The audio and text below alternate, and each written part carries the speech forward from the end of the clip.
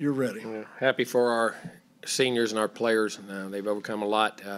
Tough situation to keep fighting and doing the things they had to do. Very proud of them, very proud for our fans. And we got to have a great game here, and very proud for these seniors to go out their last game ever in Kyle Field in a big win and a big situation. So guys did a really nice job in all three phases. I thought special teams, we did a good job. We kicked the ball well, returned it well, caught it, did the things we had to do. Defensively, I thought we did a nice job. They got some yards and got some things going early, but we bent and kept them to a couple field goals. Got that big critical turnover in the second half. It got touchdowns. Offensively, we controlled the line of scrimmage and were really efficient on the night. Stayed out of negative plays. Stayed ahead of the chains.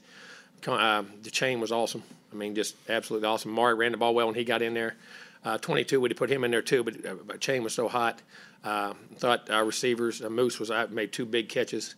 Made one of them with one arm because they were holding the other, and did that. But, he made some nice plays in the game, really big plays, too, that got us down for that third score and got us up. Connor, I thought, made the throws, managed the game, understood where we went checks, made really smart plays on the night, and had couple big scrambles that really helped us. And guard our offensive line, I thought, and our tight ends did a really nice job in the game, our fullbacks blocking, and we executed. And that's what happens when you execute. You move the ball up and down the field. In defense, we got critical stops and played a really good football game. It's a really good team. Start with the left, third row, Mark, then to the right, Brent. Jimbo, I'm going to ask a question the whole country's asking. Where's that been all year? Well, that's what I was saying. It's young guys and growing and developing, and it's there. It's what I said. It's going to be there. And there's nothing wrong with what we're doing. It's how we got to do it and how we got to get the maturity out of them and what happens and execute what we got. And our kids just relaxed and played, and they grew up and they matured. And there was a lot of, like I say, injuries and young guys all year. It's not an excuse, but that's the facts of life. And you see it. They could do it in streaks, couldn't do it at whole times. And then this game, we finally put it together for 60 minutes and played a really good game. It's that simple, period. Third row on the right, Brent, and then to the left. What does that say about A-Chain? The fact that he returned from the injury when maybe he could have just said he was not going to finish it out. I told you he wasn't. Right. You didn't believe me. You guys sitting here wouldn't believe us. That these guys, you guys trying to make the players say they were going to quit and do everything else. They wouldn't do it, and I said they weren't. You questioned everything they did on that. All you all did. And that team was very tight together, and it shows the character and who he is and what he is. What does that say? What does that say about him to come out? What I just said. It says a lot. He's a tremendous human being and a tremendous player and a tremendous leader and a tremendous competitor. He has nothing but heart and toughness about him and everything he does. To the left, Olin. Jimbo, did y'all approach this as, hey, this is settled, like this is our bowl game, and did it feel like a bowl game? No.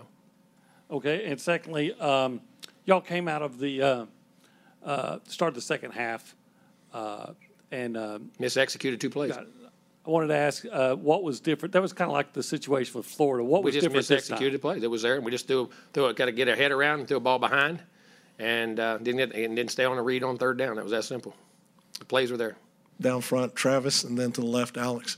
2 SEC wins this year, and Damani Richardson had made a key play in both of them. What is it about him that he finds himself in those positions? Damani's played a lot of ball. He's a very veteran player. He's been around a long time. He knows how to win. He's a great leader. He's going to play no matter what, and he's going to hopefully have a nice career at the next level.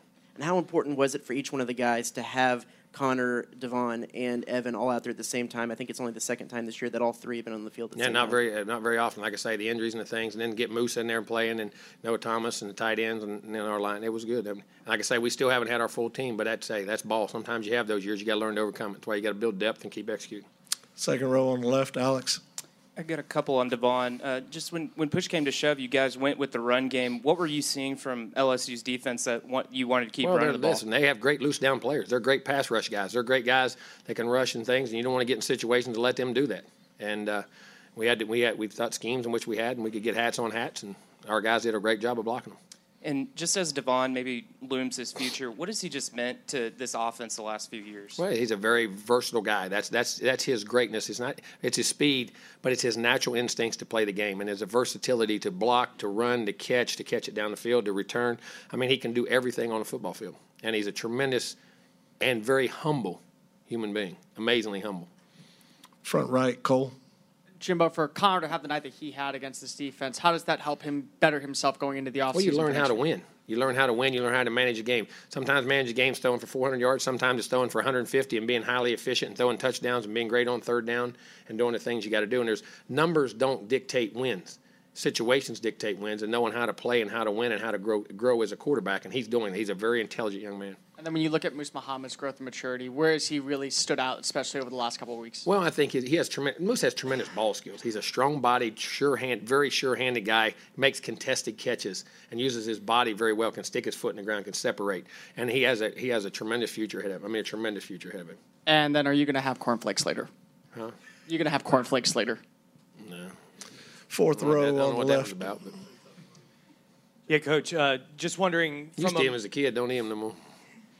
Yeah, Coach. Just wondering from a momentum standpoint, how big is it to have a win like this heading into the offseason? I think it's good for your confidence and what goes on, and just shows you what you're capable of. But it also shows you could be. Those are things you got to grow to, and that's part of growing up to getting to winning and learning how to do that. And our kids had to fight through that and learning. They played in stretches during the year, but and you got to learn. It's not just your ability, but your mental toughness to compete in games, and that's what I think they continually grew on.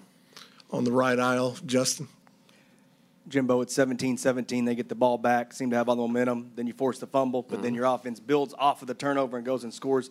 You haven't been able to do that a lot this year, so what's it say about the team's growth? Well, that's what I said. We finally played off each other. Like even when we used to punt the ball back, we'd move it to midfield, punt them in and out to 10. We weren't getting stops all year. We were getting the ball back down here and getting balls out. We played to each other. With the defense, the first half, we scored 3 straight drives. We come out, we go 3 and out, we execute 2 plays and get it, and then we miss another play.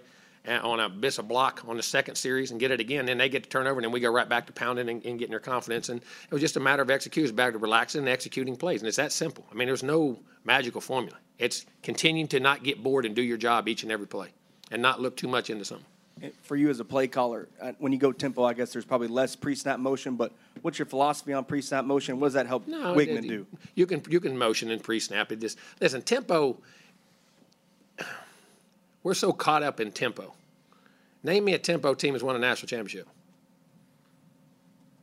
Call one. There ain't one. There ain't one in the last 15 years. So y'all aren't caught up in tempo. Tempo ain't won a national championship. All right? So teams that line up and play good football. You can run tempo, and you can have parts of it, and you can use tempo off and on, but pure tempo teams haven't won one. So we can say that all we want. Okay? You can run tempo. You can not run tempo. It depends on what your game plan is. You have to not do for your team to win that game. Sometimes it's tempo, sometimes it's not tempo. To the left, Sam. Hey, Jimbo, a couple things. One, how do you reconcile the promise that you see with how many young guys are out there making plays on the field tonight with the missed opportunities that you've had throughout this season? It's ball. That's called – when you got kids? Yes, 2. You don't understand. How old? 7 and 2. All right.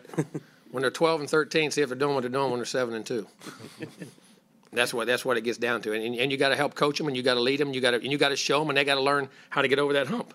And that's disappointing. That's as coaches, that's our job, no matter what it is, no matter what that circumstance is. If we had some older guys stayed healthy, maybe it changes, but we didn't, and that's our fight. This as coaches, that's the situation you're in. That's as a coach, you have to do that. And it's about learning how to win, learning how to stay mature, learning how to focus for the whole time, and learning that there's not a secret to this. There's nothing fabulous about this. Just go do your job. Run your route, make your block, fit your run, do your things you got to do, and play. There's no magical formula. But there's no substitute for maturity and age and development. And you got to grow through that. And it just shows them. And listen, they haven't. And when we showed them on film all year, those things, yes, sir, and they bought right in it. And we haven't. Listen, they don't do it on purpose. I know that. We go back and coach the heck out of them on that week. The whole year, they have practiced hard, done hard. We ain't played well in that coaching. We got to do a better job coaching them in that. But at the same time, now they can start to see where that comes from, and that's part of growth. And hopefully we can build on that in the future. We'll see. We'll find out. And what does your next few days look like in terms of kind of what's on your plate in terms we'll of get our evaluation? team together and give them a criteria for what we're doing in December, the lifting, the classes, all that type of stuff, and get the recruiting trail going. Go back behind the lights to Darryl on the left, and then Ben on the right. Coach, I have 2 questions for you. First, in the first half, I think 3 possessions, 17 points. That's where you wanted it all year long. I mean, taking advantage of the ball. I take more possessions. But pretty much making the most of the possessions that you had in the first half. That's what you want all the time, yes.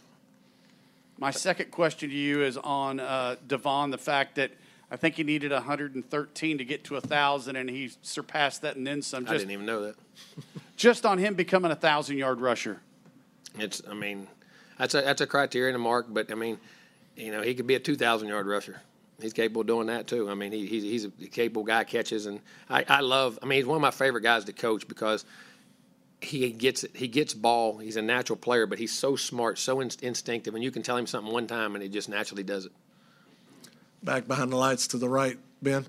Coach, just a couple questions about the O-line. Any particular aspect of their run blocking you thought pleased you the most? Just push, angles, anything particular stood out to Zone. you? We ran zone gap schemes. They were blocking down the gaps, and they were hitting the zones, and we weren't getting penetration, and we were getting hats to hats and getting it declared. And our tight ends, too. Our tight ends and fullbacks did a really nice job in that, too.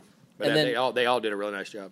Given how well y'all were able to run the ball, how much do you think that affected their ability, or your ability, I should say, to limit their pass rush and not have some Well, of those that's guys huge. getting- That's the whole thing. You can't get in long downs. They're a great loose down team in that regard. And not that they didn't play the run well, but you got in loose downs, man. They were hard to handle. They had a lot of guys who could rush and play, and you had to make them take on. Not that they couldn't. I'm not saying that at all, but you were better off trying to do that, and we were able to run it, and then we keep and working the clock in the right down and distance situation. All right, Coach. Thanks for your time. We'll get Thank the you. players.